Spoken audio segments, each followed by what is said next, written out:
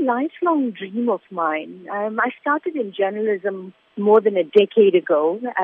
Started off at Newsbreak on Lotus FM. For as long as I could remember, I've always had this desire to write for children especially, because it's quite a magical thing. The title Selfish Shongololo, what can young readers actually expect from this book? The Selfish Shongololo is about this mean-spirited worm.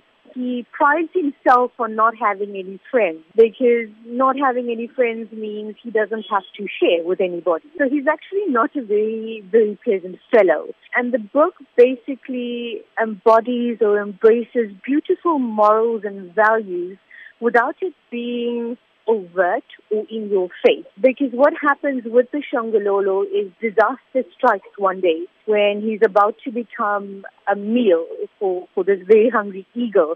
We discover that all the other creatures that he's been so mean to and so unkind to and so nasty to all the while, do they suddenly come to his rescue? Do they risk their own lives and come to his rescue? Or do they just turn a blind eye? And therein lies the morals and the values that you want to impart to young minds. So without giving away too much of the book, that's kind of what the young reader can expect. It sounds like a lovely tale of kindness and compassion. How important would you say it is for, as parents, to be able to impart these values into our children so that they can take it into their adult life? You've just got to look around you now, and especially with social media.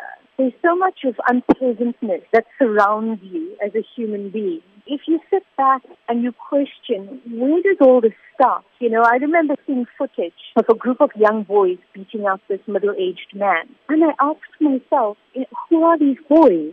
Why do they behave this way?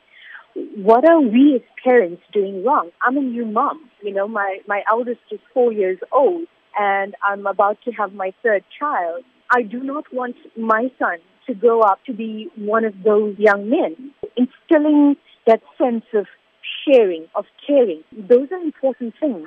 And we need to realize that the foundation we set now kind of determines the adults that these children grow into.